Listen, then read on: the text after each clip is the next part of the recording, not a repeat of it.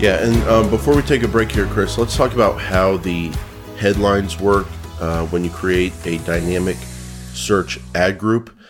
Like I was saying earlier, I think the biggest deal here is that they pick your keywords, or they pick the searches you show up on for you based on the pages you punch in there. But the other thing they're doing from those pages is they're generating the headlines of your search ads based on the data on those pages.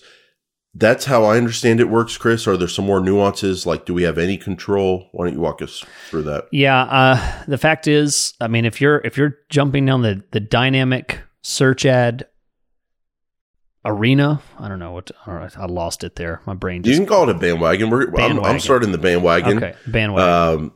I'm starting the bandwagon like 6 years into this show, 333 episodes in, 8 years in my career. I'm inspired based on Performance Max and how this is kind of a search-centric, more control, more data Performance Max. I'm loving it. So let's start the bandwagon. If you're on that bandwagon, you are not welcome on that bandwagon if you want finite control of your messaging.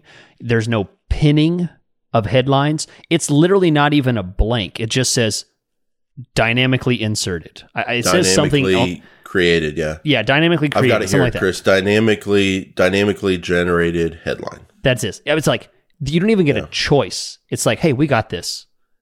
You get the descriptions, which are they're great. More characters. Yeah, you got lots of stuff you can say, and people are definitely gonna not read that. But yeah, don't go after something like this if you're looking for finite control of messaging. They're 100% dynamic. You get no control what's said in these headlines. That's it.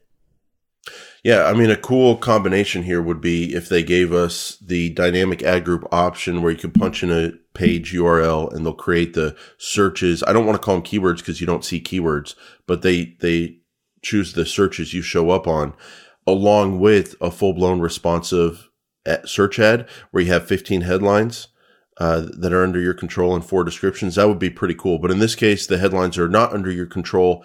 They're generated from the website content, and it looks like primarily the page titles on your pages on your website that you're using. Yeah, I'll tell you what, if the biggest thing that I see, and a lot of people do this on your website, you set up a new WordPress website, and you create a template, and your template begins with company name, city, and then maybe some kind of call us now. That's your template for every page title. And then at the very end of that, it has like roofing services, That's the wrong way to do things if you're going to be running a dynamic search campaign or ad group, because it's going to be using those page titles to generate these headlines.